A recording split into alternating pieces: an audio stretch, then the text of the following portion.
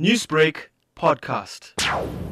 I do think that there will be a lot of pressure for the trial to begin. And the meeting itself, we cannot expect that the trial will start in September. But the filing of papers to indicate state of readiness to start and begin the trial may occur in the subsequent parts of the year towards the end. And the real trial can be expected sometime next year. Now, this case has been dragging on for many years now. Could we see it continuing in this fashion? I don't necessarily think it would continue in this fashion for a number of reasons. One, where the state has withdrawn much of the funding for the legal costs, the former President Zuma, it will make sure that his appetite to fight on, knowing that some payment is being done elsewhere, will not continue.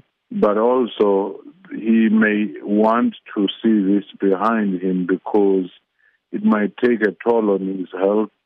He's not a young person anymore, and you no longer even have the number of crowds that used to be there to support him for the trial as such.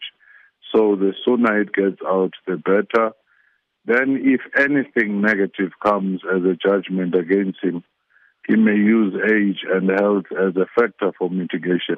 Well, I do think that there is so much pressure now with the VBS bank trials beginning. There's so much pressure on the NPA to start and finish these trials because you do have a new head and new appointments have been added.